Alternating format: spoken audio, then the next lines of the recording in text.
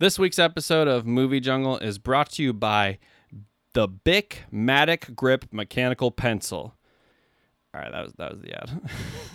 Meanwhile, back in the jungle.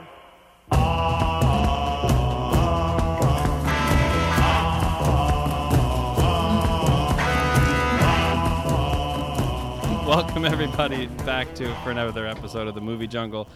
With me this week is Mike T again. How's it going, man? Going well. Good. We're getting into the swing of things on this. Yeah. It's been really fun establishing a regular cadence. Yep. Oh, I'm doing good. I'm on a roll with my talking today. It's good to know that we have thousands upon thousands of listeners. So I think things are picking up. Things are picking up. Yeah, and Will Smith, I know you're listening. You asked me about this earlier off camera. There's no camera here.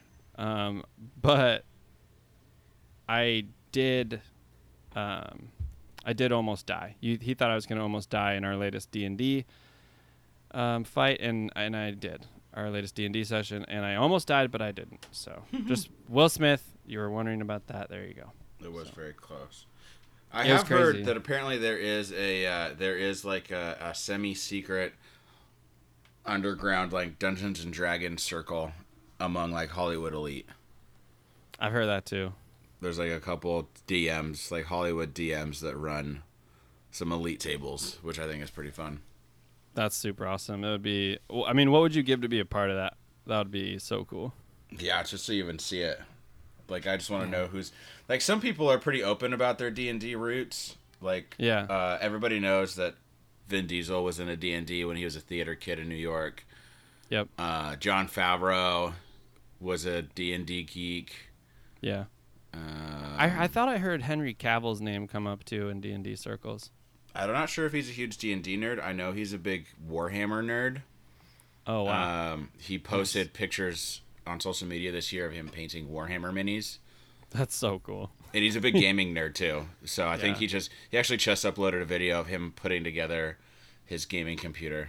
Yeah, I saw that. I didn't watch the video. I just saw a bunch of links to it though, and I think that's so awesome that he's like, look, am I potentially the most handsome man on the planet and like a jacked Hollywood superstar? Yeah, I guess so, but also everybody's just swooning over him and his muscle shirt putting together a computer. For sure. So great. So what have you been watching lately? What's been on your TV? Well, this is kind of weird to say, being a co-host on a movie podcast, but I have not been watching a lot of movies. Been playing a lot of Dark Souls. Play Dark Souls. Playing a lot of Dark Souls. But what have I watched recently? Well, last week I watched Demolition Man. There you go. Smart. In preparation for our podcast. And actually, I'm going to steal that as a segue for a recap of what's coming. So I keep forgetting to do this. I need to get better about it. But today we are going to talk about an awesome similar movie to Demolition Man, which is Total Recall. So we'll get into a little Total Recall after we touch on the news and stuff. But so if you're waiting for that, just a heads up, that's coming. But you've been watching some TV, some PJ Masks. Yeah, right. Some Timu Mizumi. All the big hits. Yep. I watched Artemis Fowl recently over like the last week or so. Did you finish it? Yeah, we watched all of it. Nice. What'd you think? It's not good. It's a little crazy. I thought it was like... It looks super cool, but I don't even know what it's about. And it ended when I thought the movie, I was like, well, this is kind of the first act is pretty long, but I mean, I guess I could sit around for another hour of movie, and then it just ends. It's like, no, this is the whole movie, sir. Sir, this is the whole movie. It was pretty abrupt. Like, they definitely very blatantly and potentially overconfidently set it up for more movies. Even though Artemis Fowl is a massive book series, I just feel like it got like put on Disney Plus, which instantly removes a little bit of its shine. It still could, if it would have been good. A good movie is still good. People want good movies. There's no, yeah, and we'll actually get into a good movie that's not in the theater in a little bit. But I just think that if it would have maybe had more time to breathe and had a normal cinema release and had like its own release date, like release window that wasn't next to a bunch of other Disney blockbusters, like I think they just didn't have faith in it, and that's why they did what they did with it. And it looks to have been the right choice. But I thought a lot of it was like really fun, and then a lot of it's just like super crazy and weird. And I didn't really know who this Artemis kid still was by the end of it, or like why these creatures are helping him after he was a huge dick to him the whole time. Yeah, or is he just a villain? Like I know his whole shtick is like he's a villainous kid or something, but why are we rooting for him? Sometimes it can be hard for me to explain to people when movies seem like they have really, really bad pacing. But I think anybody can understand that this movie has some of the worst pacing of all time. Like, the movie just unabashedly, with zero explanation, goes just from one scene to the next. And it's just like skips the middle act and just goes from the beginning of the movie to the end of the movie with some shiny scenes right in between. It does. But I don't know. It might be worth watching, though, just to see Josh Gad turn into a human earthworm. But anyways, yeah, it was okay. It was fine. I mean, it is a kid's movie, and I'm not a kid, so maybe kids love it. But it's nice when they can kind of still like good movies. Right. It's nice when they can hit all cylinders making kids movies to where we all like it. But that's cool. That's cool. I watched. So I was gonna say I watched a movie that was never in cinemas with Betty last night called The Old Guard on Netflix. And it was pretty dang good. It was the new Charlize Theron one? Yeah. Yeah, it's got Charlize Theron. What's his name? Played Jafar in the live-action Aladdin. And then it's got Chiwetel Ejiofor in it and a handful of other people. But it was super cool concept. Felt like it was well executed. I felt like it was well paced. Yeah, it was really cool, fun action movie that like knew what it was, and like it was never too crazy or weird, or followed its own rules pretty well. Yeah, really good. I highly recommend it. Do you know what it's about at all? I think I've seen the trailer a couple times, but I don't. Okay. Yeah, it's just like, for those who maybe don't, just a brief spoiler-free synopsis would be, it's like there's a handful of people that become immortal with no warning or reason, no rhyme or reason, and like what they do with their lives and like that kind of thing. It's really cool. Yeah, I'd watch the trailer yourself, and if it looks interesting, I say definitely go for it, because it was quite good. That's a neat premise. Yeah, it was very dope. Anyways, you want to get into a little bit of news? Let's do it. A little bit of movie news? A little movie news. Movie news, it's time for the news, and I need to make a real news song. All right. I'll start it off here. The Grease prequel movie has a director signed on. How psyched are you for a Grease prequel?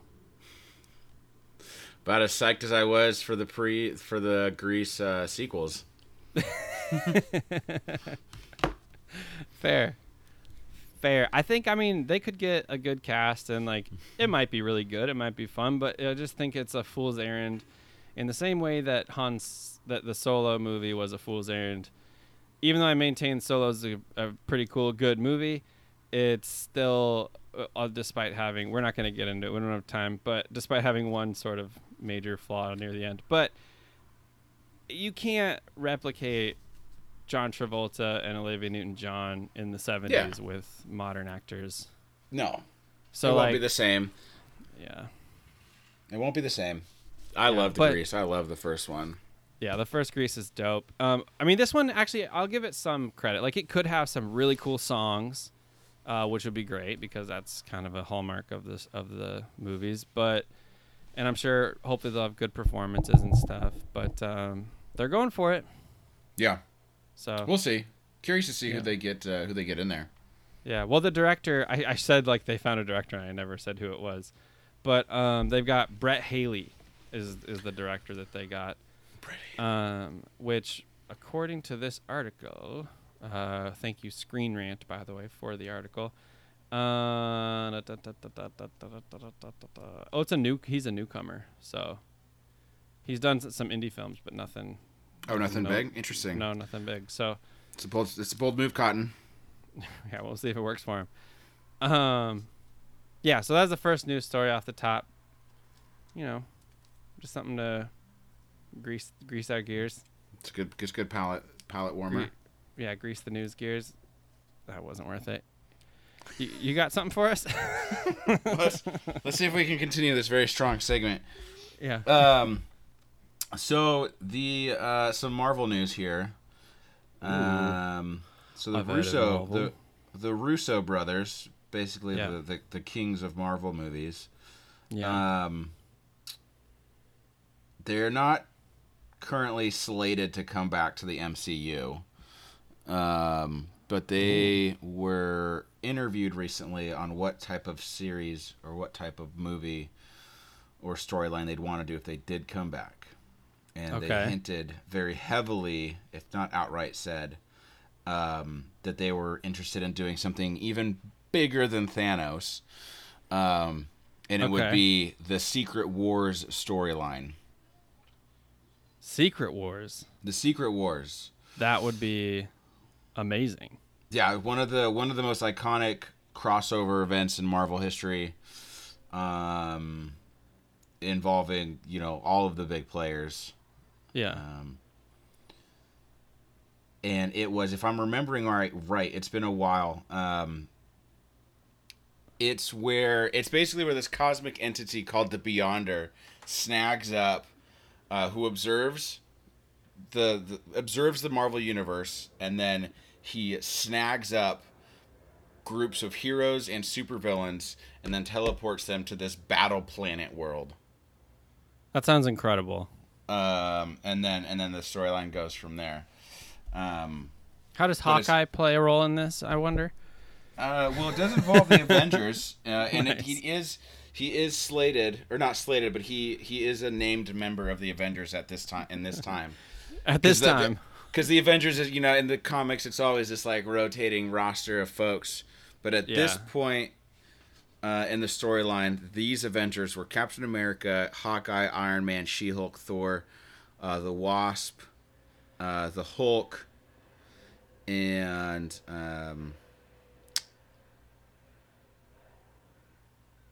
a gal known as the second Captain Marvel, Monica Rambeau. Yeah, I knew who Monica Rambeau is. She was in the little black girl in the Captain Marvel movie. That's Monica Rambeau, and then she eventually grows up and gets powers like Carol Danvers. Yeah. Can we talk about how they just love to reuse exact same, not that common names in comic books, like Carol Danvers? Carol Danvers? Dude, really, that's Marvel? I feel like DC? I don't know who had it first, but stop it. You know what? Or Marvel, like Captain Marvel, isn't that one? Yeah. Just stop it. Like, I'm sure there's tons of examples, but I don't even want to count all the Marthas. But yeah, that sounds crazy. That sounds so cool. That's huge scale wise.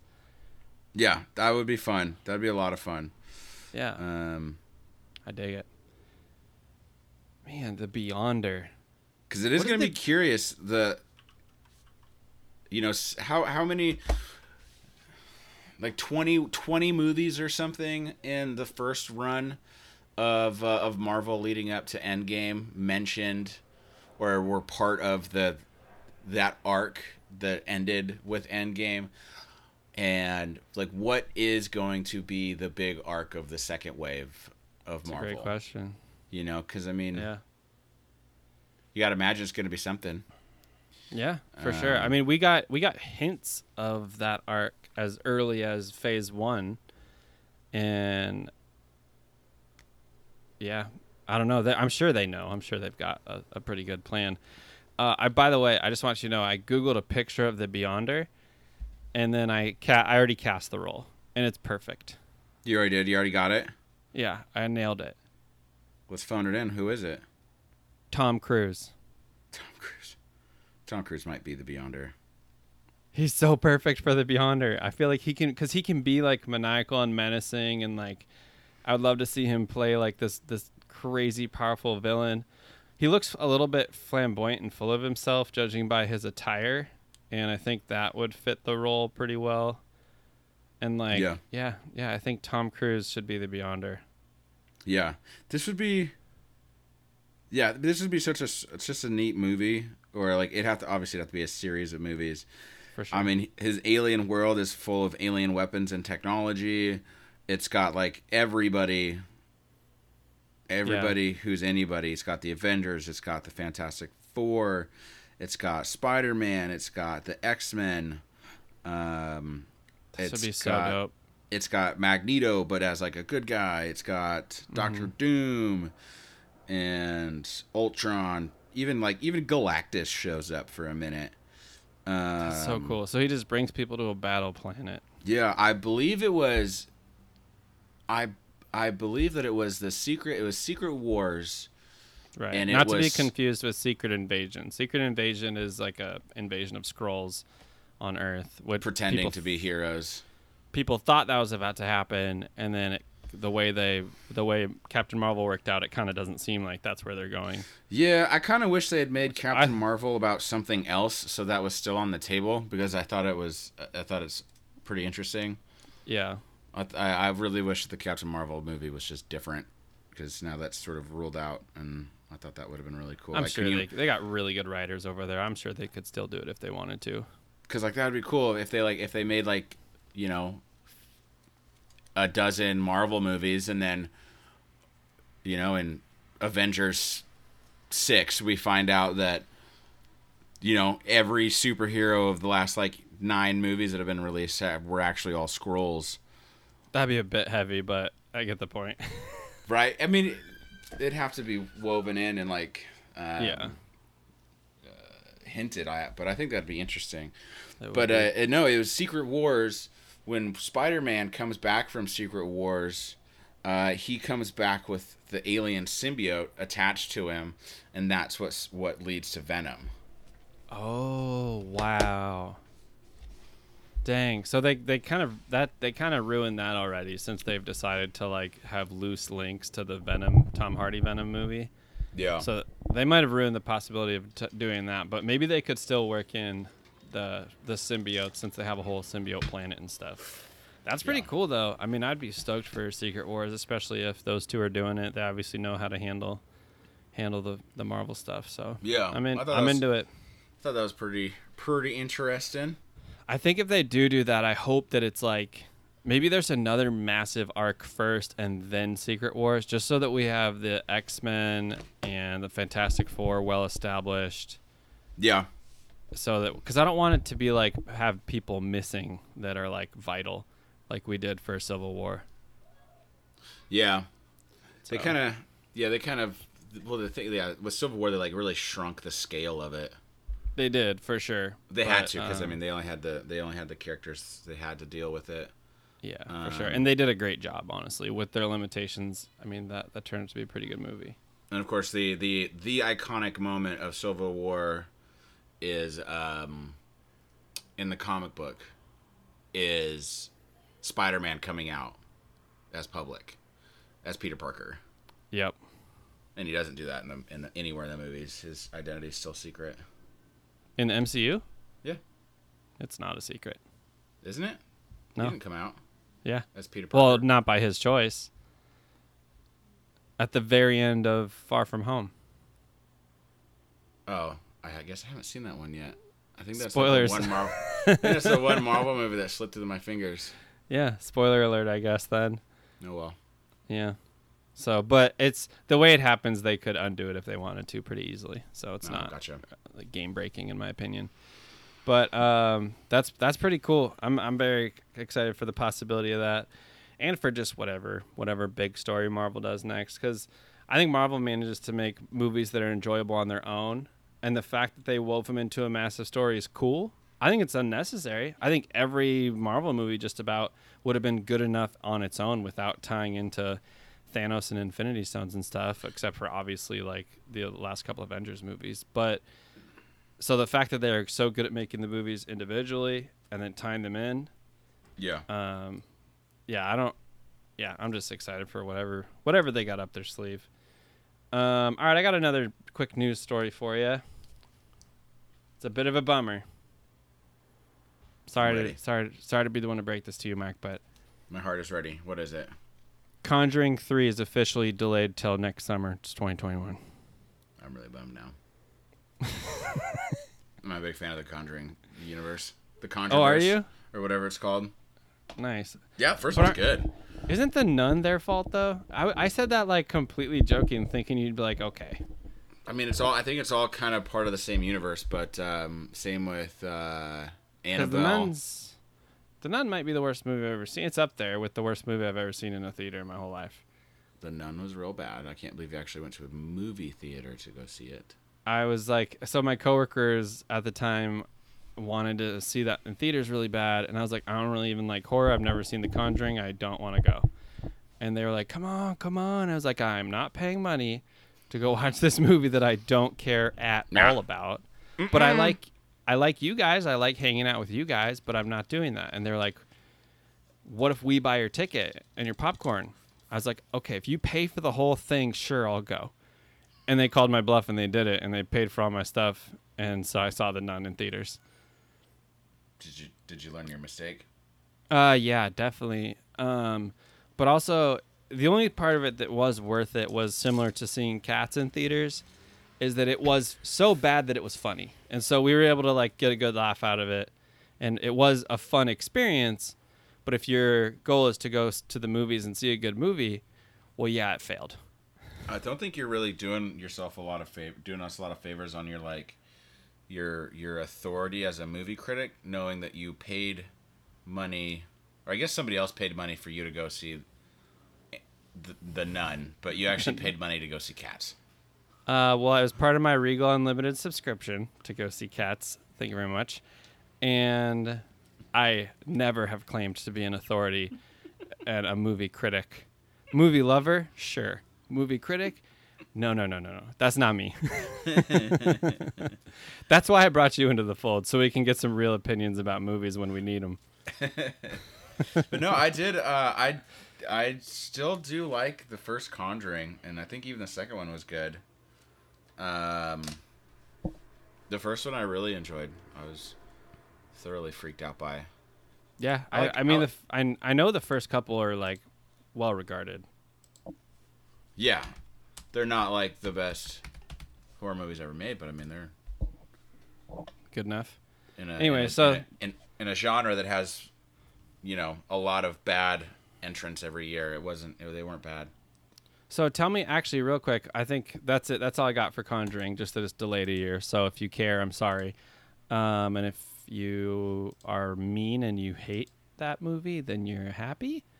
But anyways, so I have a different, just overall horror question for you. So like this rise in horror we've seen that kind of started with the first It movie, like as far as being like viable blockbuster potential films again, like there's a clear rise in the horror genre right now, like a big one. There's definitely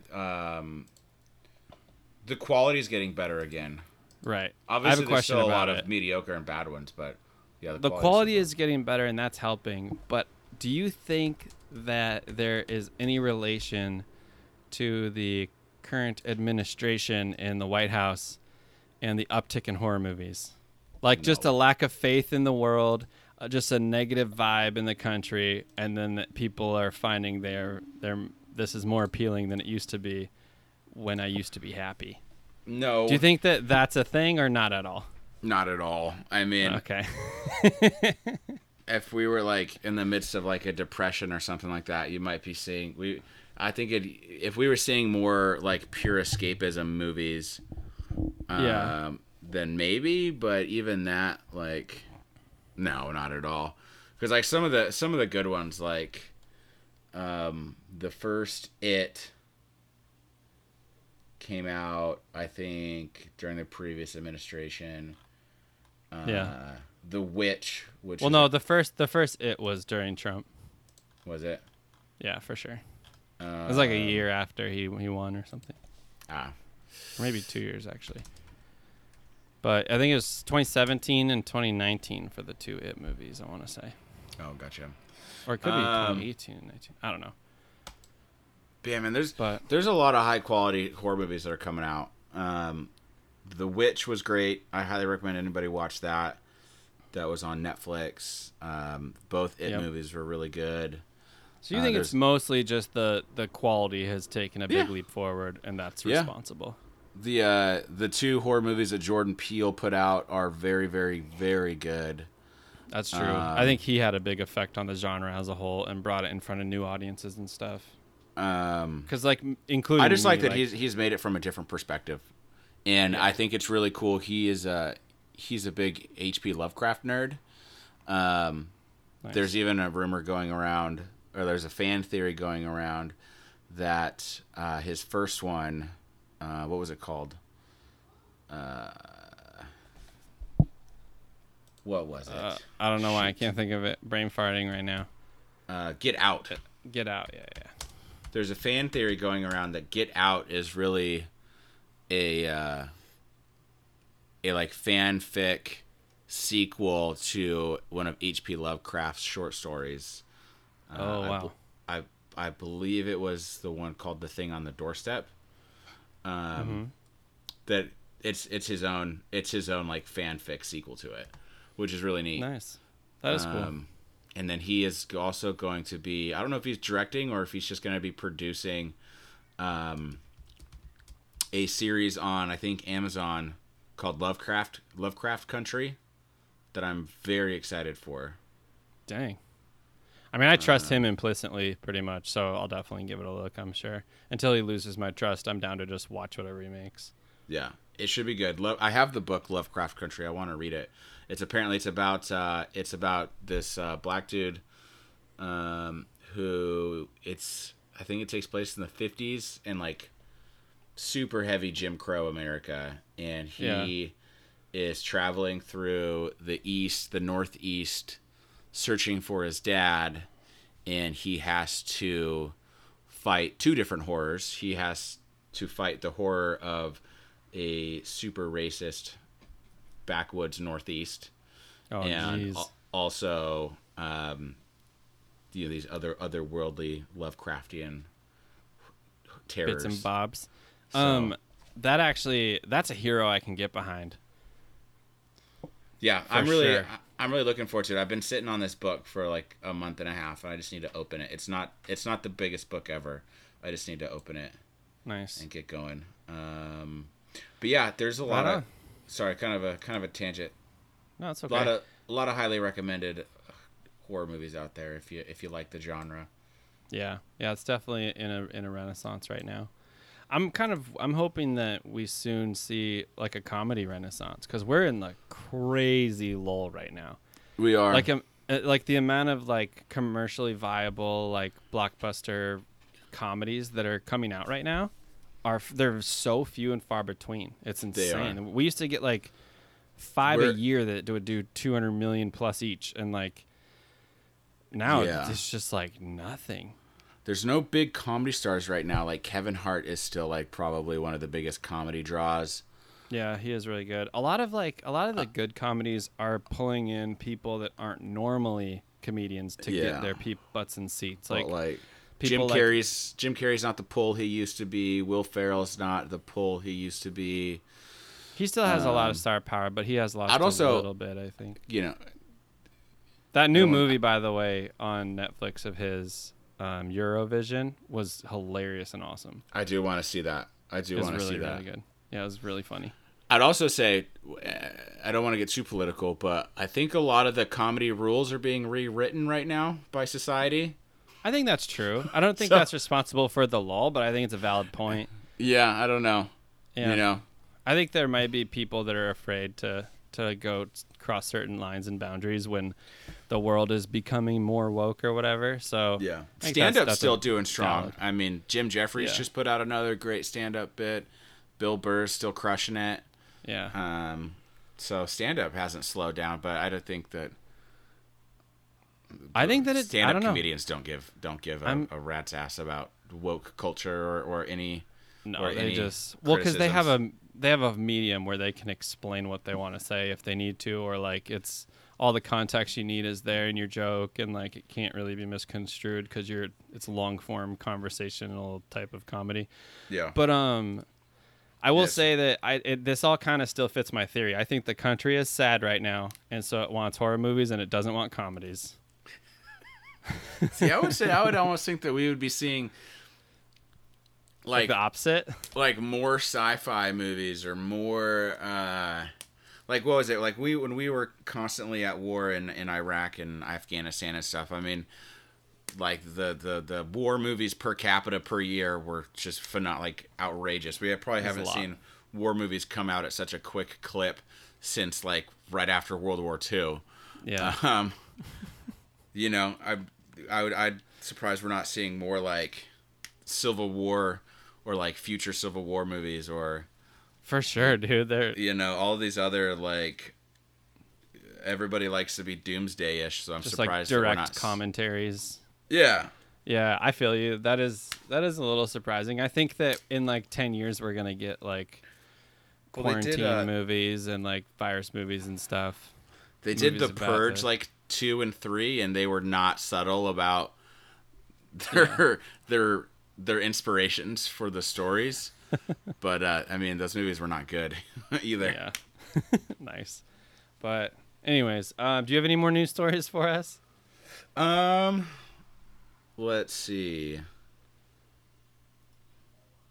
I had with the Snyder Cut coming out, there's apparently a swath of Suicide Squad fans who want the Ayers cut to be released. Oh, I've heard this. I don't think that movie could be made any better by any cut. By the way, I feel like we almost need like to give the Snyder Cut its own segment, because there's like every time I look up news for this show each week, there's some new detail or screenshot or rumor about the Snyder Cut, and I'm just like, oh boy, here we go. Yeah. But yeah, as far as what you just said about the Ayer cut, I thought Suicide Squad needs a whole lot more than a new cut. Yeah, just like, cut it from the canon and redo it. I think you could cut down like a 30-minute. If you go down to 30 minutes and you make it a short episode of a like a show, just a 30-minute movie. Screw it. Invent a new movie length that's 30 minutes long and be done with it. I think you can get something good out of 30 minutes out of this movie. Yeah. But like super cut.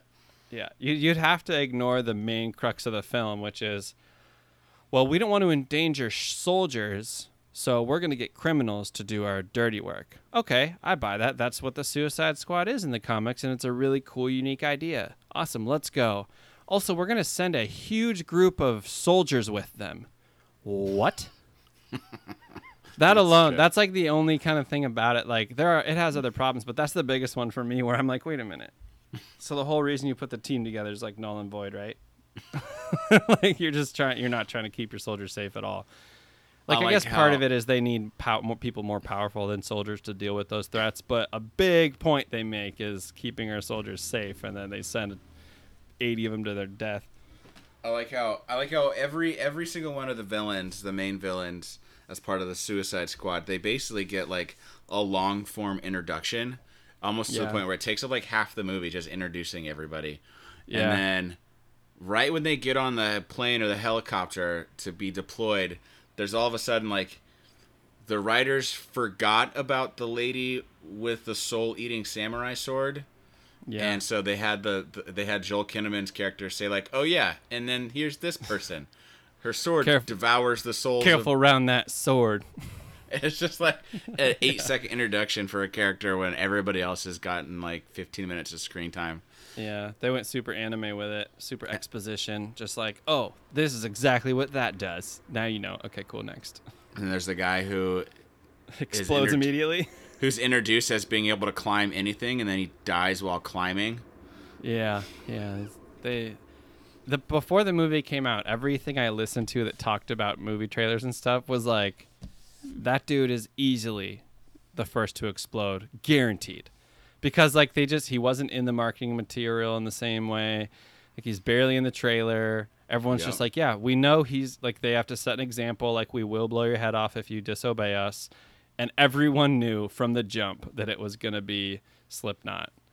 I can't believe I just remembered his name. But yeah, I don't know. That movie had a lot of cool stuff in it and introduced us to Harley Quinn, which I think is an awesome character portrayed well by Margot Robbie. But it also had some massive problems. And if you guys want to see the best take I've ever seen on that movie, just Google Suicide Squad Jenny Nicholson. It's easily the best YouTube video, the best take I've ever seen or heard on Suicide Squad. It's her pretending to be the producers, like reading the script to someone. Like, oh, so here's what's going to happen. And then having her like comment on, like, but wait, aren't we trying to keep the soldiers safe? Like, yeah, it's incredible. So Jenny Nicholson, Suicide Squad, it has a ton of views. It should be easy to find, but it's very worth your time. Nice. Well, yeah, maybe we'll get the air cut. Maybe not. Whatever. Maybe. Yeah, I don't care. I'm actually excited to watch the Snyder Cut, but I don't know. I mean, I could still take or leave the Snyder Cut, but I'm definitely gonna watch it when it comes out. So, anyways, well, should we get into the main topic of the day? Let's do it. Cool. All right, me and Mike, we watched another incredible 90s action film. Barely 90s. 1990 exactly, to be precise. Yep. We watched another old school action film with wonderful practical effects and whatnot, and that was Arnold Schwarzenegger's Total Recall. Yeah, that was a great one. It was super good. So yeah, we'll start it off with a brief synopsis, and then we'll go into it a little further. But here you go. Douglas Quaid is haunted by a recurring dream about a journey to Mars. He hopes to find out more about this dream and buys a holiday at Recall, where they sell implanted memories. But something goes wrong with the memory implantation, and he remembers being a secret agent fighting against the evil Mars administrator Cohane.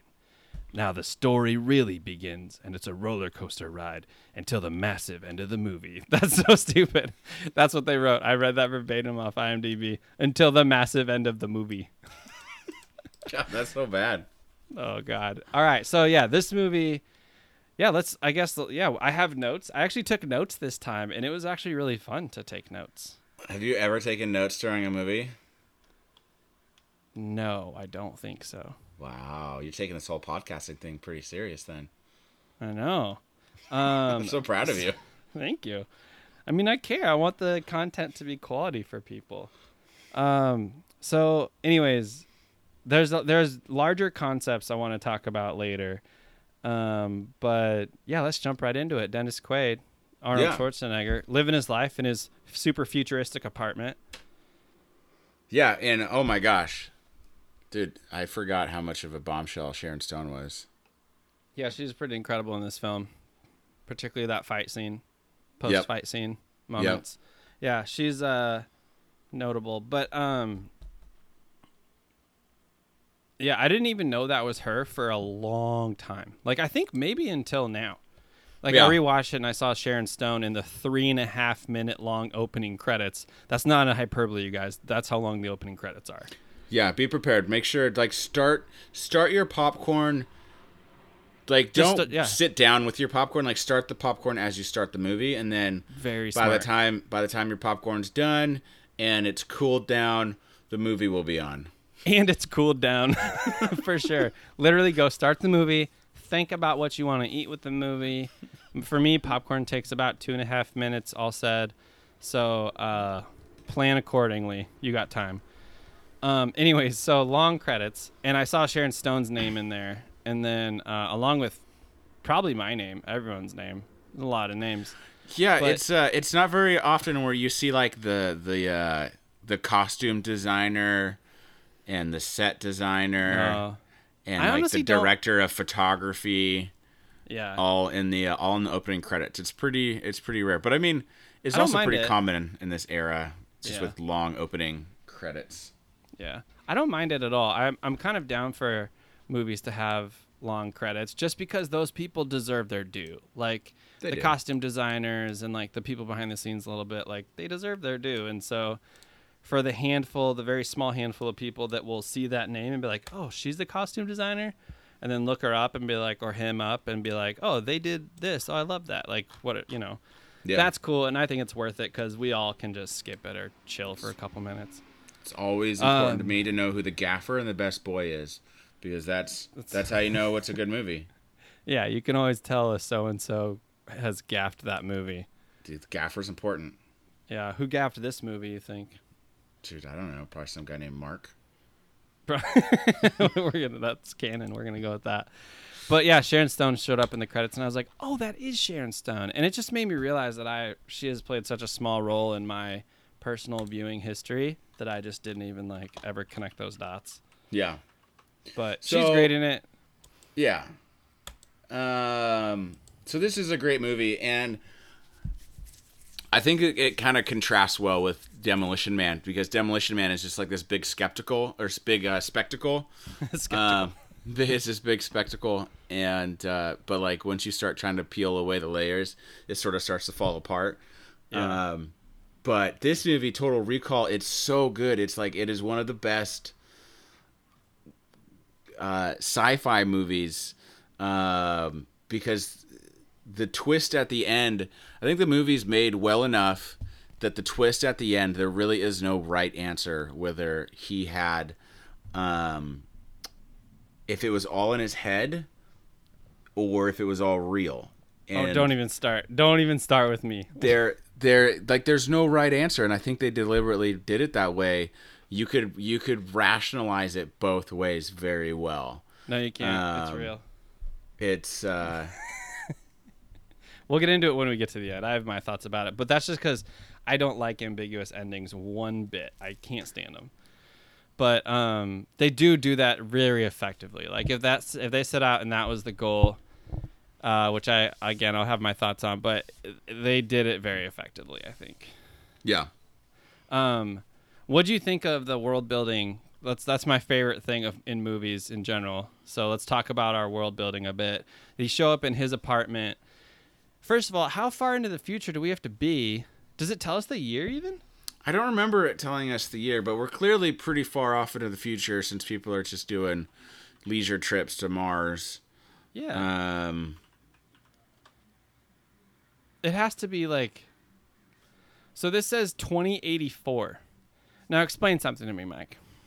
Sure. How in 2084 does his house look like a normal house with a big screen TV instead of a window? And like the cabs, like the Johnny cab, like that's the great. Cars are just the same.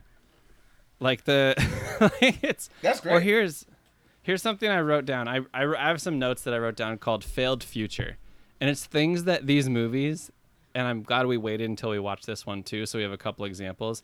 Just completely people failed to imagine this part of the future. One of those is screens. HD, no one could imagine a crystal clear screen ever. Every futuristic screen you've ever seen is either a standard definition, boxy, terrible, old school looking screen, or it's a hologram. That's it. For all these old action movies that take place in the future, they're like, well, things are either going to stay exactly the same or become holograms, I think. And so I think it's interesting they missed the boat on that one. And then the other thing I have is non-compact tech. So like you go back to Demolition Man and he had that like little advice gun that he was holding that was like approach the suspect and blah blah blah. And it was humongous. And then you go to this one and that super weird henchman is running around with this enormous tracking gun. And it's like it's so funny to think that we couldn't even imagine that technology being like compact and small and like how technology has become already. Yeah. Like, I do like they're walking X-ray screen. Like that was pretty futuristic. That was really good actually. That's actually a fun fact about the movie is that it was one of the first major Hollywood blockbusters to use CGI and have it look, quote, photoreal. And it was that scene that you're referring to with like that sweet X-ray machine. Mm-hmm. And that was really cool. They did a good job of that. And that is a good example of like future tech that we don't currently utilize or maybe don't have or somewhere in the middle. That yeah, it looks really neat. I like that. Yeah, that was really neat. But yeah, it's super common. And, you know, like in the 80s when all these movies are being thought up and filmed and stuff, the tech back then is so blocky and massive that they can't imagine a smaller world. Whereas, I mean, take a look at some of the flashier examples of sci-fi that's more modern, like the new Star Treks, and like how bright he makes the inside of the starship, and like these massive touch screens, you know, that just like envelop people. It's gonna be when reality is actually much more boring. I mean, you see what spaceships actually do look like. You know, they're never gonna look like that. No, for sure. At least they missed out on touchscreens pretty much in this era. They did. They're like, no, buttons. You need buttons. How do you turn it on? How do you turn it off? How do you change the volume? You have to have a button. What are you talking about? And it's like flash forward 10 years after this movie, and there are products available in stores with touchscreens on them. Yeah. Maybe 2000. If they were bad, but yeah. But anyways, yeah. So how about that chase scene? How about that henchman in general? Just like some guy that he probably met at Radio Shack, apparently, that's got some baggy khakis and big old glasses. Just a dude. Like nothing henchman-y or scary about him other than his tenacity. You talking about Michael Ironside? No, Michael Ironside's not a... no, Michael Ironside, he was in Starship Troopers, which we also recently covered. You're talking about his henchman. The little, the glasses wearing... Little squirrely looking dude. Little baggy khaki guy. Yeah. I thought that was great. I love this scene. It's so ridiculous where they're chasing him and he's tracking the rat that has the tracker. Yeah. And he's like running around the room and he's just like pointing the tracker and then just like shooting into the darkness. And then everyone blindly shoots with him. Yeah. It's like, yo, that's 40 feet away from you. You would see him if he were there. What are you doing? It's not a good look for such good bad guys. Yeah. So it's a bad day for ammo consumption. Yeah. I do like the world building. I think they do a good job with how everything looks. Really, it's consistent. And the advertisements are ridiculous and everything fits. I agree. I think they nailed it on the world building. Like obviously I mentioned some inconsistencies in tech, but that's not a fault of the design of the world. That's just like the reality of people's mindset at the time and what they thought of the future. But as far as the rest of it goes, I thought it was amazing. It's pretty consistent. And like, which is important. It was really, really good. Do we feel good about this being 2084? Because Demolition Man, we were like, no, it needs to be 100 years later. But I feel like that I'm okay with it. It still seems a little quick to be like chill vacations to Mars and people living there, but yeah. Well, generations of like mutated people and stuff, but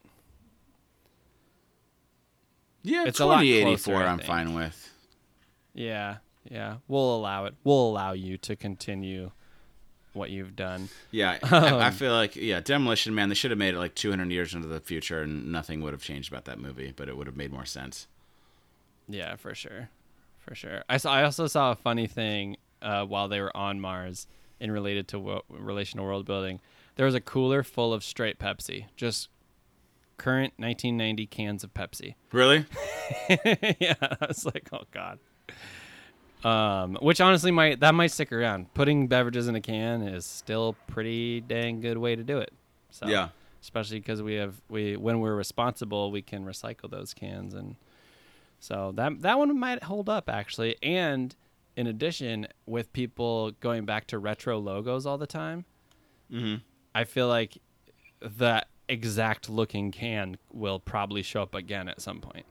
like for a long period of time, because we're always like, design is always taking a few steps forward and then a few steps back and then a couple steps forward and a few steps back. So pretty interesting. Yeah.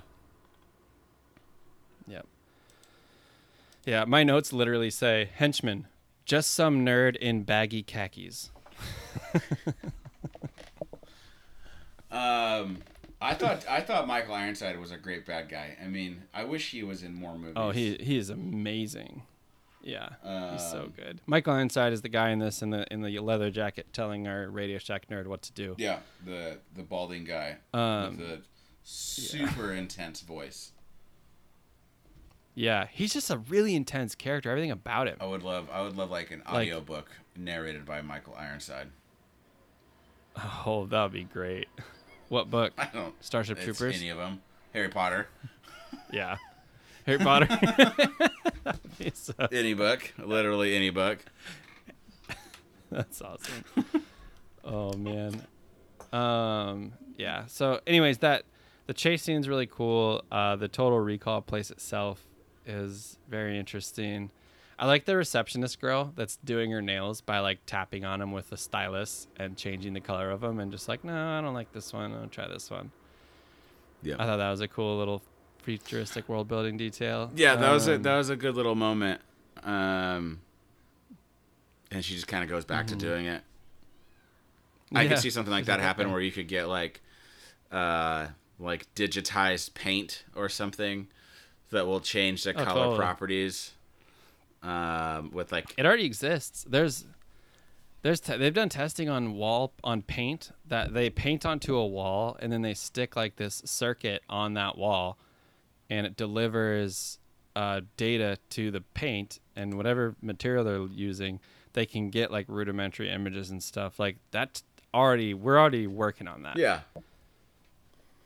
that's awesome. So if you can get it to like the way she was doing it, if that brief moment of connectivity from the stylus hitting her nail, I can't believe we've gone this far into this lady and her nails, but if that brief moment is all it takes to like give a little surge of electricity and direction to the paint on her nails, yeah, like that's viable. That's totally viable.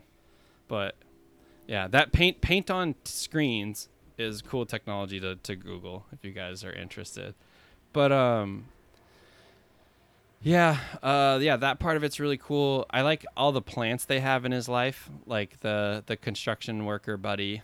That kind of sucks though. Like that guy has two jobs. He has one job is he works for whatever Cohagen's company is, and then his other job is he has to have a real job with Dennis Quaid. See, I see what you're doing.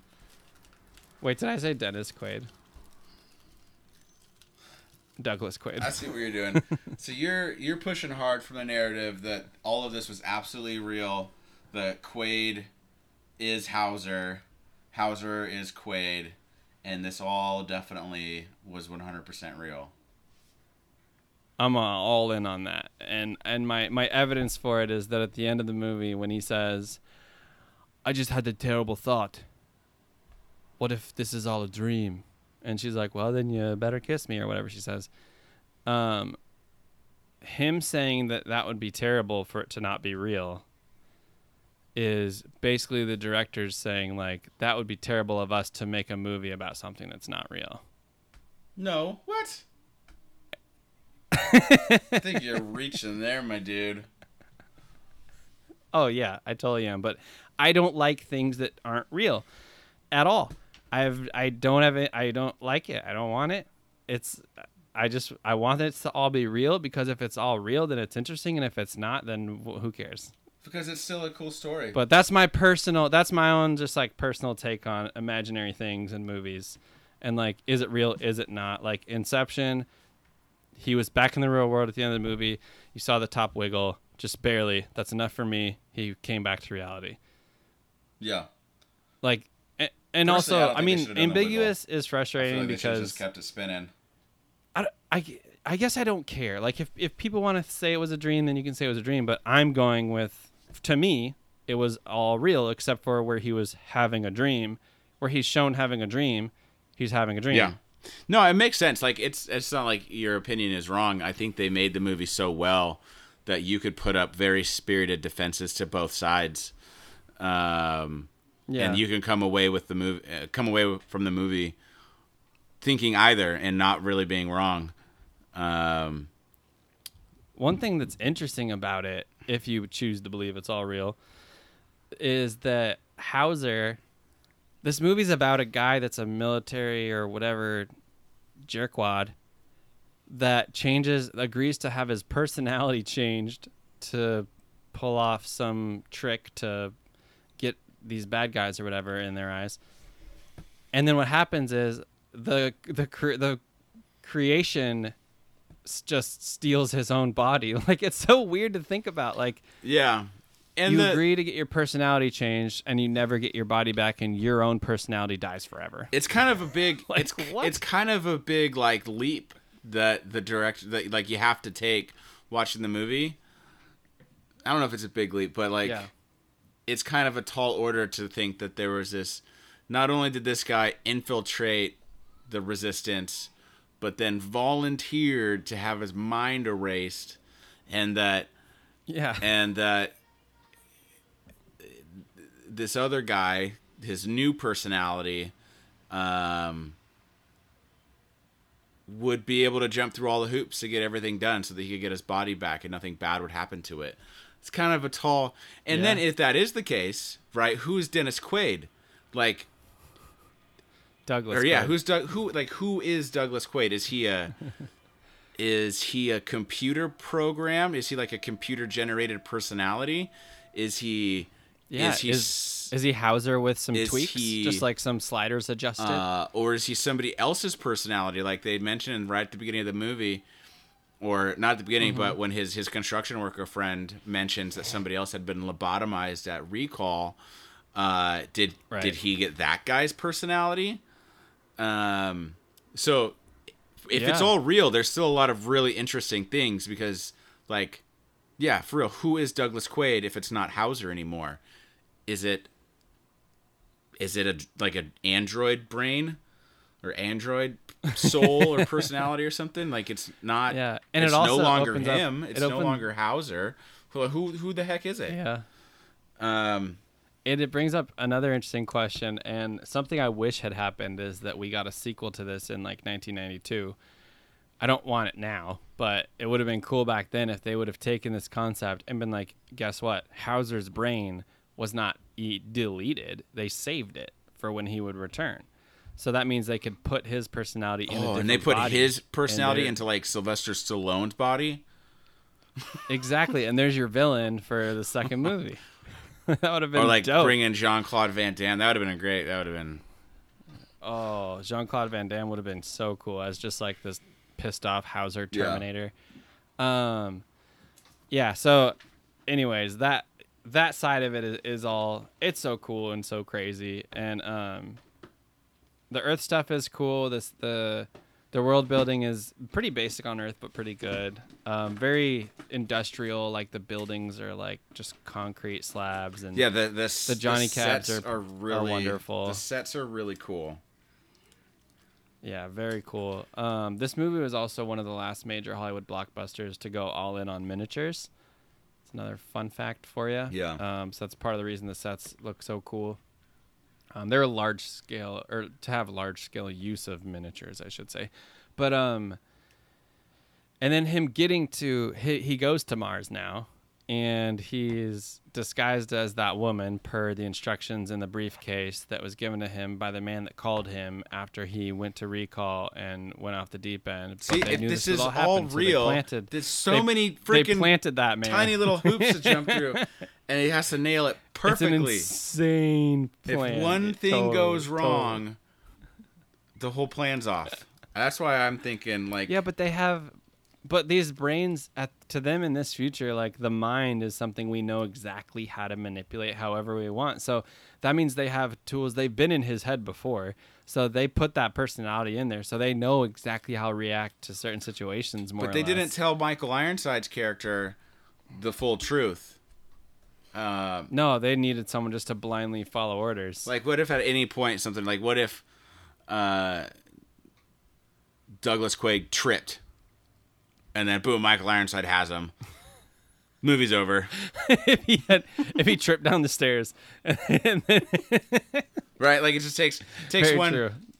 Takes one leg cramp and the movie ends.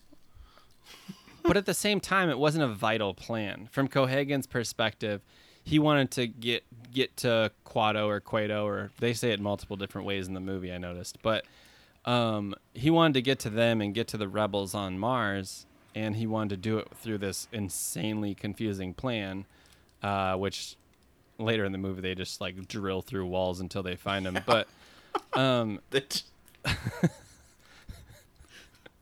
so maybe it could have led with that. But anyways, it's a crazy plan to do what it does, but it also doesn't really have to happen because they're not posing an immediate threat to that like alien site, and like no one's trying to push that button.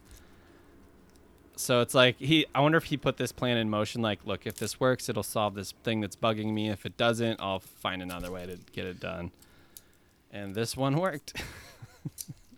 I mean, and they clearly have the ability to shut off oxygen to parts of the planet.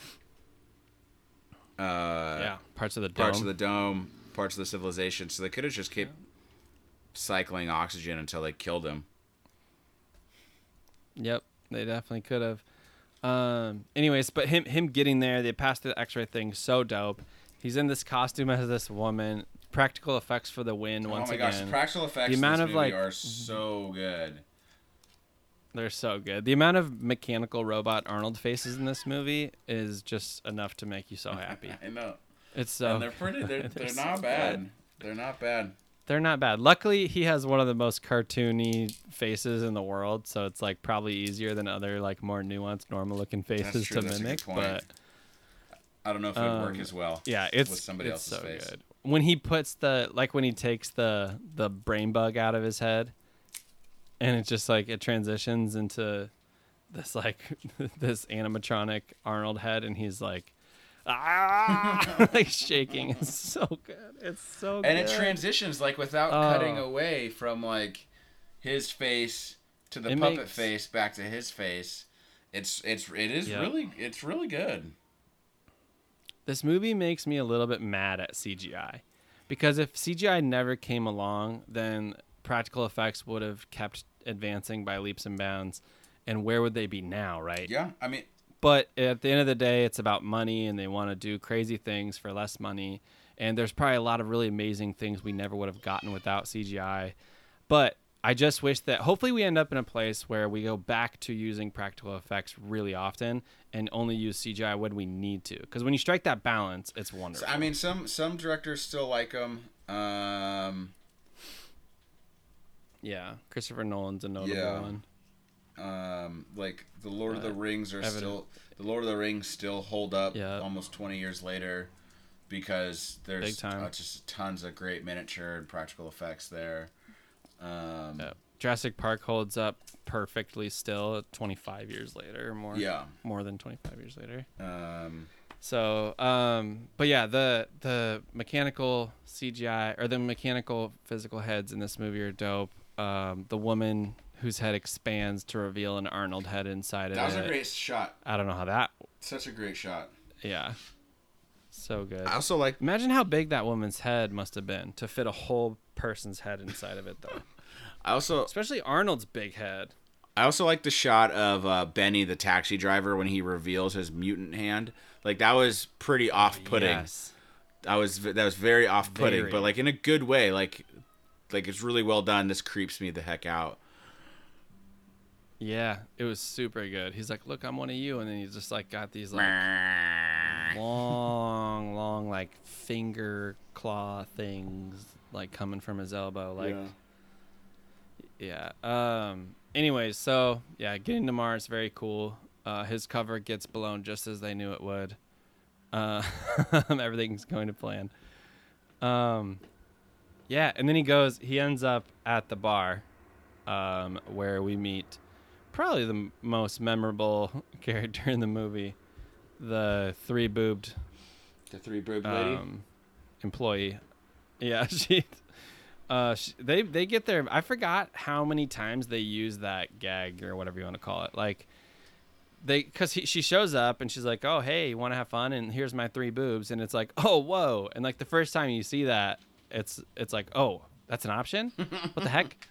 And, like, it's like very interesting. But I didn't realize they show it like, because then Benny's in there playing with her boobs. And then later on, like the bad guys show up and she's like, here, look at all my boobs. And it's just like, oh, wow, they really milked this more than I remember. Yeah. No pun intended. Yeah.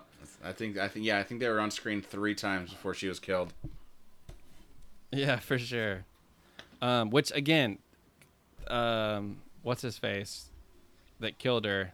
I forgot his name already. Michael Ironside. Michael Ironside. Yeah, Richter is his name in the thing, but we're just gonna call him Michael Ironside. When he's so brutal, dude, he goes in, he just shoots her, dude. Like after she turns away too, like he's just such an intense, crazy, brutal dude. 0 F's given. And that was before he was mad about his wife, lover, girlfriend, whatever, getting killed. Yep. Like that, he was already that tilted. Yeah, we get so they show up. We get the good bar scene, and then he meets Melina. Was that Melinda? Melina? Yeah, Melina. Yeah. Melina. Like the wrestler. Also at the bar though, like we meet some of the other along the way we meet some of these mutants and stuff, and I want to know your thoughts on old Cooterface, the dude that just has a vagina right in the middle of his face. Oh, with the side of his head like looking like it's been melted in a frying pan. Yeah. That guy, do you know who that is? No. That is he was in Starship Troopers. He was the commander during Rico's boot camp.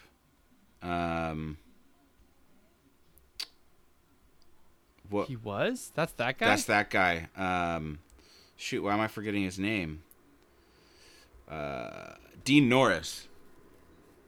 That's Dean Norris. Dean Norris, okay. Of Breaking Bad fame. He's a DEA agent in Breaking Bad. Like, that's him. That's Dean Norris. That's young Dean Norris. Oh, you're right. Underneath that crazy makeup. That's crazy. I remember seeing that and just for the first time, and then even again watching it again, it's pretty gross. Like, I think if I grew up in a society where this was more normal, I'd probably no one's freaking out about it. Like they're walking by each other, it's not a big deal. But like, that'd be a tough one to not me. React It's not as person. bad as the grown-up lady who's like holding a little girl's hand, who just has like a demon over half of her face. Yeah, or even the back of his own head. The back of his head might be worse than the front of his head. It's just a crevasse that leads right to his brains. But yeah. So the designs, the character designs in this, and like the mutant designs I think are really well done and very interesting. Yeah. Quato's another nasty little freak. Yeah. He's just like, wait, what? Absolutely. Also, great animatronics on him too. Very good, especially on the lips. Like it wasn't perfect, like him speaking, but it was close enough that I was very impressed, especially for 1990. So that was pretty good. Yeah. Someday we're gonna have all these like practical effects come back into play because we're gonna make like these adult theme parks. Like theme parks are already becoming more suitable for adults by adding all these like more adult themed rides and stuff. But someday I want a place where I can go experience Starship Troopers, Demolition Man, Total Recall. Like I want rides and stuff and experiences based on this stuff. Yeah. That'd be awesome. That would be great. Yeah, for sure. Let's see, what else? Let's see. I have a couple more notes, but it's stuff that's more about the ending of it. So I did really like leading right up to the end of the movie. They're doing a long shot of the reactor, and it's probably like a 20 or 30 second long shot. And I remember watching it, least. And T.O. was watching it with me, and I pointed, I was like, this shot is incredible. Like, I didn't think they could do shots like this. I mean, it's going from matte painting to miniature to close up, back to matte painting, all in this one long extended shot that is, is trivial in this day and age with CGI. Yeah. But I thought that was really cool, kind of selling the size of it all. The scale of that machine or whatever, yeah. Yeah, I was really impressed with that shot. Yeah. Yeah. For sure. I thought that was great. Yeah, that was really cool. How do you feel? So I have another note about a really funny line that Cohagen says. Yeah. Where he's like, and he's really well acted. Like Ronnie Cox is the guy that played him, and he's been in a number of things that you've probably seen before. I know he was in Beverly Hills Cop. Oh yeah, he's a pretty familiar guy.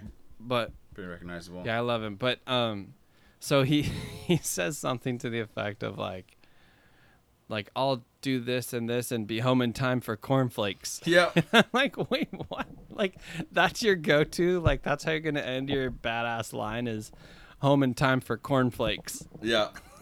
They did a pretty good job of he did a pretty good job of selling that character really as just being very ruthless. Yeah. Yeah, they did a really good job of that. Yeah. And yeah, him and Ironside, Michael Ironside. I forgot how short of a time Quado and his host, like how short he was actually on screen. Play a role. Yeah. He was on screen for like a minute. Pretty much just, yeah. He has a quick chat. Yeah. They fill him full of lead. Quaid. And then... Start the reactor. It's just the iconic line of the whole movie. Yeah. So good. So good. And man, what a brutal, like, I know it was like this little animatronic puppet head, but when Quado gets like shot in the dome, that's like violent. They show it. So violent. They do. They show like his head explodes with blood. Oh man. So I remember that. So violent. I love it's. I mean, one of the things that makes this such a great sci-fi movie is that they really nail the science fiction. They really nail the greater questions about like there's morality in this movie with like trying to suffocate the mutants and destroying this life-giving machine, but then also contrasting that with just nailing the ultra-violence and the gore. Yep. Totally. It's so good.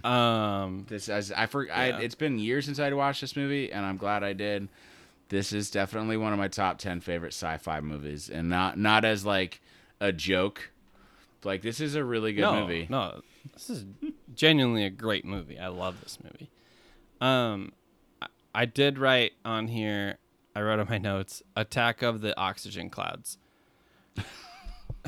You remember when they start the scene? Yeah. And the oxygen's like filling up the atmosphere, and they're just like it's just like 15 separate shots of oxygen clouds like attacking the building and like blowing up glass. Right. It's very funny. Like what is the pressure of those clouds? It gets the point across, but yeah, very, very high. Also, let's talk about for a second about how fragile the glass is on a Mars base. Yeah. When he's like, don't shoot. You chose not bulletproof glass. Yeah, how is that glass not like... how's that glass not like 6 feet deep? Like 6 feet thick? Yeah, for real. How is that like not... That is all there is between us and immediate death. How is that not like 6 feet of fucking like bulletproof plexiglass or something? Yeah. Anywho, that was probably the one. I mean, obviously, in a movie full about like Mars, people living on Mars, of course, there's going to be inconsistencies, but that one seems pretty obvious. So It does. No one would have used just a regular household glass. Yeah, like that glass is weaker than my windshield. You can't even shatter a windshield with a bullet that easily. It'll just yeah. Oh man. I also wrote this other thing. It says, today I learned Oxygen volcanoes produce thunder and lightning storms and perfectly replicate Earth's atmosphere in about 5 minutes. Yeah, that checks out. Exactly. So they got that right. That's one of the details they got right. Yeah. Yeah. But, they terraformed the planet in a few minutes. Right. By vaporizing good to go. One glacier. So what happens when they breathe all that oxygen? Because there are no plants to convert the carbon dioxide that people are going to breathe out back into oxygen. So... Touche, Mike. Touche. This pretty short-sighted. They bought themselves a couple weeks. Pretty short-sighted. Hopefully there's other oxygen volcanoes that they can explode in a couple months down the road. Yeah, they need like carbon dioxide volcanoes to balance it out. But they're vaporizing the core of the planet continuously forever. So that's a questionable tactic, I think, as well. Right. Well, and not to mention that like oxygen is not air. People do not breathe pure oxygen. No. Yeah. Like our I think what is our atmosphere, like 70% nitrogen or something like that? In the 80s and 90s we just breathed straight oxygen, but then we switched. So all these people are just going to get a massive dose of pure oxygen. Also, yep. Like okay, so they're vaporizing it. So they're really just vaporizing it. So they show it as them turning the ice into steam, which is just vaporized water, which would condense and then rain back down, releasing... I'm not a chemist, so... No, but I feel like it's a good guess. But, like, so they're just vaporizing the water into water droplets that would condense and then rain back down, but none of it would be released as air or oxygen. What would happen? Yeah, yeah. Right. I mean, maybe they're doing like a nuclear reaction there, like maybe there's like maybe this is where Elon Musk got his idea about nuking Mars's poles to release the oxygen. He was watching Total Recall while he was high. He was like, you know what? He's pretty active on Twitter. I'll ask him. Yeah. Also, the exploding Cohagen head was fantastic. Yeah. Another amazing practical effect. And then there's maybe a little bit of an inconsistency between how long it took for his head to become to go past the point of no return. Compared to Arnold and Molina, they were able to fight off the Martian atmosphere a little longer than he was. Right. But I'm just going to chalk that up to weak character. Yeah, he's just a dick. Bad morality. Yeah. Yeah. Of low constitution. Yeah. Like, I like to imagine if my eyeballs expanded and popped out of my head and... There's no coming back from that. My tongue started to blow up and fill up my mouth, that a couple good breaths of oxygen would take care of that and I'd feel fine. I just want to smooch. Yep. Yep. I mean, if you were Arnold Schwarzenegger, if you had his constitution. That's true. Arnold Schwarzenegger. That's true. I think the oxygen was for everybody else. He was just about to figure out this whole Martian atmosphere thing before the oxygen showed up anyways. He's about to be walking around just fine. Schwarzenegger has a... If Schwarzenegger was a D&D character, he'd have a maxed out strength and a maxed out constitution and probably a maxed out charisma. Definitely. That would be an OP D&D character, which fits. Yeah, great movie though, man. I love this movie. Yeah, it was so good. Even like the Total Recall thing, like the actual recall place with all their options and stuff and packages and the salesmanship of the guy and like the whole used car dealer vibes and like yeah, it was so good. Like it was fantastic. I will ask you this though. How many Johnny Cabs out of 7 Johnny Cabs are you giving this one? Oh, this is a 7 Johnny Cab out of 7. I think you're right. I think we're on a roll with picking great films. It's like I'm saying, this is upon rewatching Demolition Man last week, I still love it, but it's not as good as I remember. Yeah. This movie is better than I remembered it. I kind of remembered it for all of the like the tropes and the jokes and the obnoxious, like exploding eyeballs and the three boobed lady and the melted face alien guy, and Quado. Like I remembered it for its kind of its memeier things, but it's a really good movie. It's way better than I remember. It's a really good movie. So I don't generally have any hate towards reboots and remakes. I think they show up too soon often. Like I think there should be like a 30-year minimum hiatus on a reboot. But like when they announced that they were doing a reboot, I was really excited. And then they announced the cast, and other than not caring too much about Kate Beckinsale, like I thought, okay, I'm excited about this. And then the more details came out, it was like, oh, it won't take place on Mars. It won't be like, and immediately once I found out it doesn't take place on Mars, I was like, this is gonna suck. Yeah, I gotta be honest. And it did. I didn't see all of it. I saw part of it.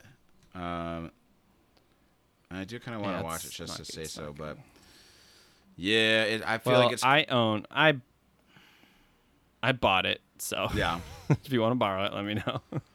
I think it's also free. Yeah, I'm sure it is. I think it's on Xfinity or something. It's interesting. Like the way they get from one side of the planet to the other is pretty cool. They like shoot themselves through the middle of the planet. But like personally, I think that just you shouldn't reboot great movies. If you want to, I'm fine with you keep rebooting bad movies until you get them right. Like I know they're doing a reboot of Logan's Run. Like the first one was not good. Reboot the shit out of that. What was another one that we had talked about? But just feel free to just keep rebooting bad movies until you get one right. But yeah, don't reboot good movies. Rule of thumb. Like I wouldn't. That's. I'll never be okay with the Lord of the Rings reboot. I'll never be okay with like Star Wars: The Original Trilogy reboot. Harry Potter reboot. I'll never be okay with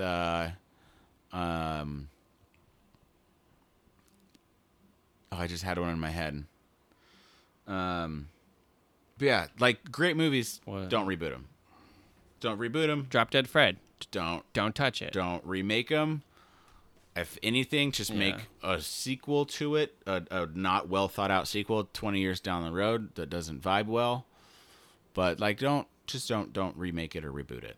Unless it's like 100 years down the road and that they're literally unwatchable. Yeah. You know what I mean? Like I think that's a good rule of thumb. Do you think it'll be 100 years? Because movies are still new enough that we don't have great examples of like for example, anything that was made before 1975 is probably pretty hard to get into and enjoy when it comes to like sci-fi action type of stuff. I mean, it takes a different like attitude watching them. And that's right around 50 years. So maybe 50 years is a good. No, there's still some great movies that were just because people 60s. But the people that watch the movies, we are the ones that are changing so much. Like our sensibilities and what we find entertaining is always evolving and changing. So like even showing a kid the original Star Wars trilogy now, like there's going to be a lot of parts of it where it moves too slow for them and they're not into it. Yeah. And so, yeah, I don't know. I mean, you can't reboot Star Wars in the year 2027 because we never let it die. If you only made the original trilogy and that's the only Star Wars films that were ever made and someone wanted to reboot it 50 years later, I think you'd probably have a decent amount of support for that idea. Yeah. But to us, Star Wars became this ongoing massive juggernaut that never left our lives, really. Yeah. But yeah, stuff is getting rebooted way too fast. Well, it's because Hollywood. And like you said, I agree with don't reboot good movies. Like we already have a good one. Yeah. And this is let's watch that one. This could be like an entire podcast, but yeah, I think a lot of it is just for sure. Hollywood doesn't have any original ideas anymore, so they're rebooting everything. Yeah. Everything's being rebooted or ripped from books, and The ideas are there. They're just afraid of them. Movies, so they don't make them. Movies and the volume of movies made in the 50s, 60s, and 70s was really high. But a lot of them were pretty original. Yeah. Like 2001: A Space Odyssey came out in 1968. You probably could do a remake of it, but I don't think it would be as good. There's something like you can't remake a Kubrick movie and still have it be anything remotely similar.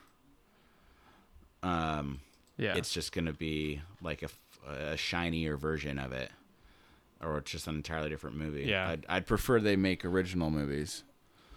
But like I said, keep remaking bad movies until you get them right. Like I'm really excited for the new Dune. Like the old Dune is hard to watch.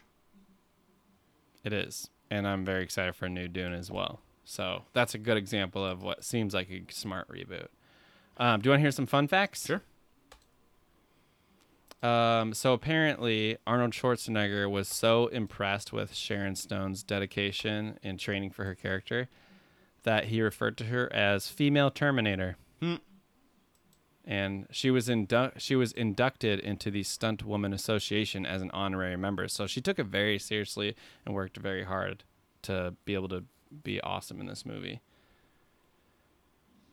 So that's pretty cool. Yeah.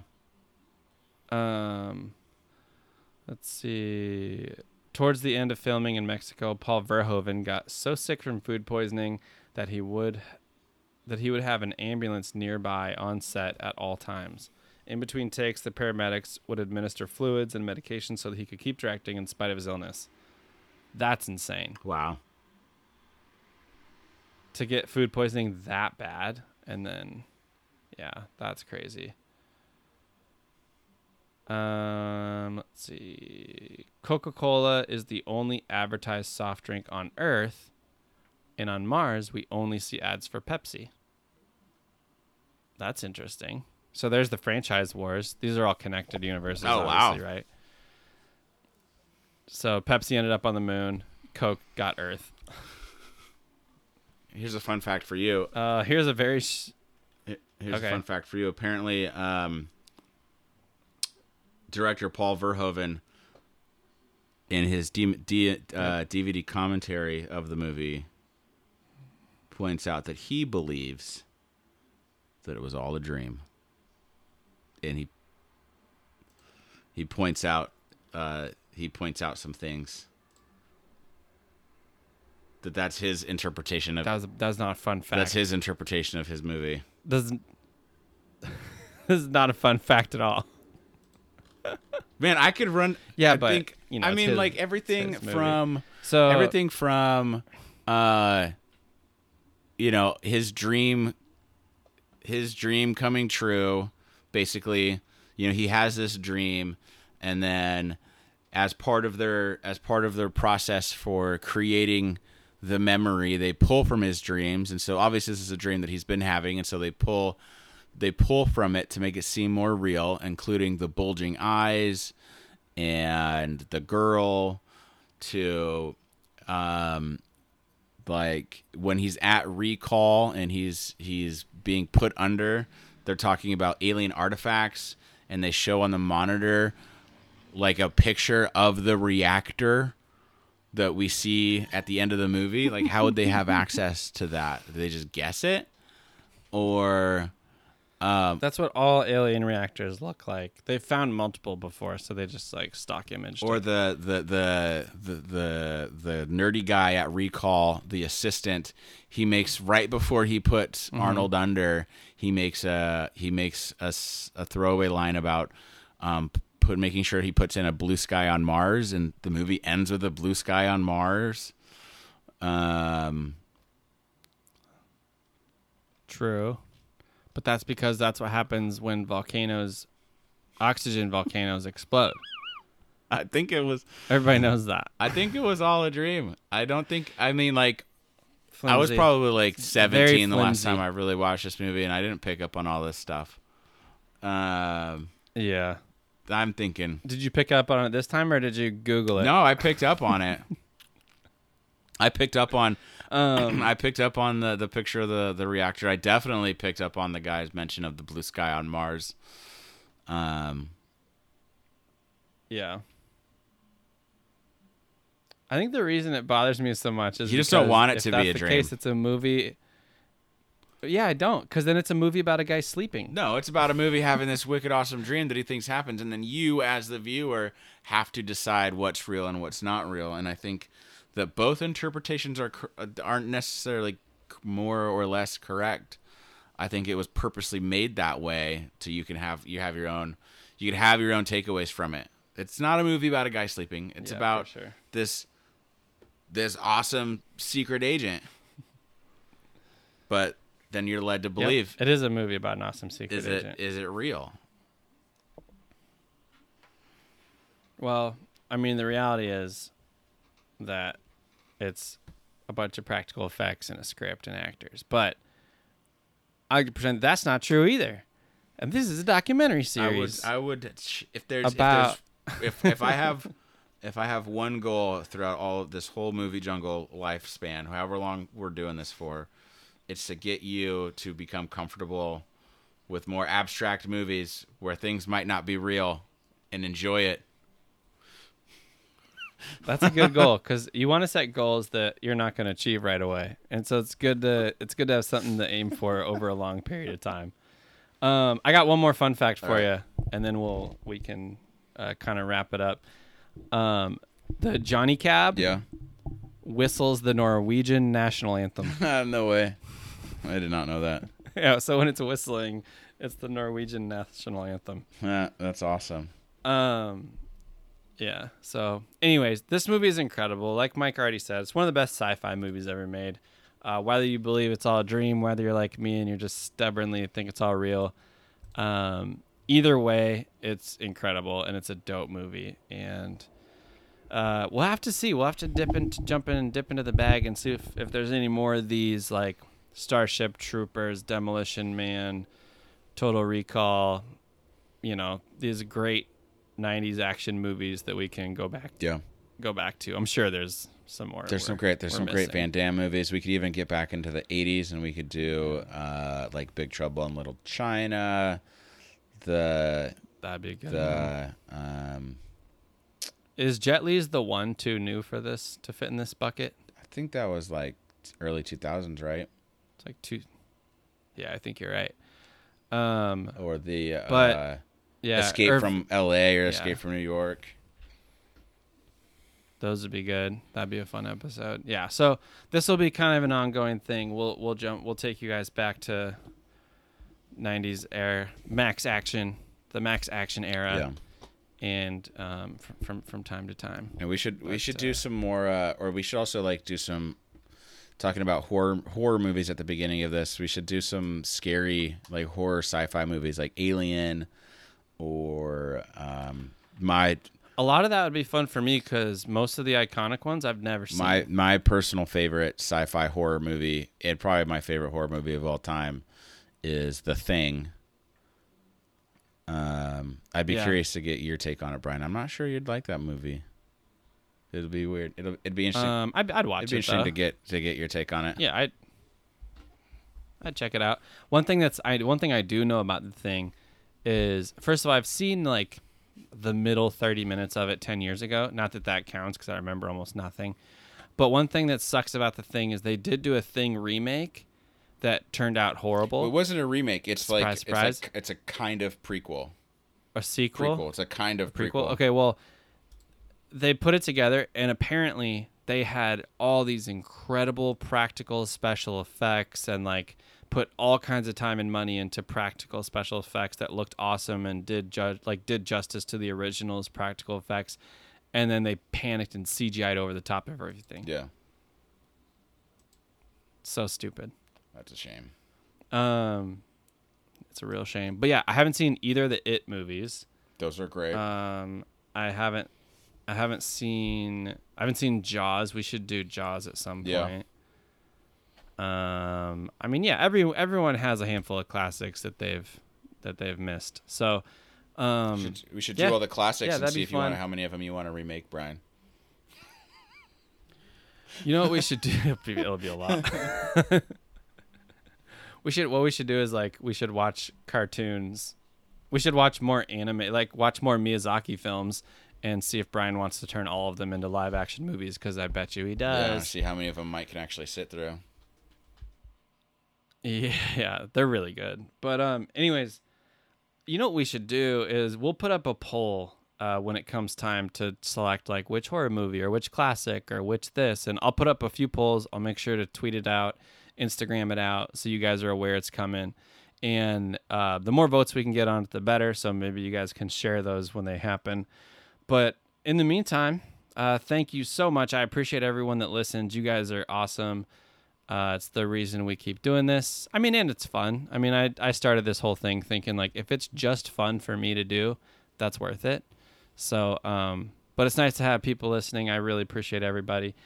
And make sure you follow us on all the socials at I almost said Jungle Bro. I almost plugged just myself at the Movie Jungle. And send us an email. We would love to have a segment where we respond to user emails and questions. And so we're on the lookout for those emails from you guys at moviejunglepod. Or not at, but moviejunglepod@gmail.com. Yeah, we're gonna start making up email submissions until we actually start getting real ones. For sure. That's a great idea. Oh, Luis from Tacoma says. Anyways, yeah, that's our threat. We're threatening you guys with that. And also, if you want to watch it on YouTube, that would be awesome as well, because we'll have this summer, I want to start putting regular YouTube content out. I keep teasing it, and I want to deliver that for you guys. So keep an eye on the Movie Jungle YouTube channel. Last week's episode, I totally forgot to put on YouTube. And it will go up tonight or tomorrow, and then this one will go up probably tomorrow. Double feature. So if you're listening to this on a Monday, those two will go up on a Tuesday. But yeah, that does it for me. Mike, is there anything else you want to add or any comments you got for the people? No, that's it. This is fun. We're going to keep this going. Glad to have you guys along for the ride. Let us know if you have any suggestions for movies.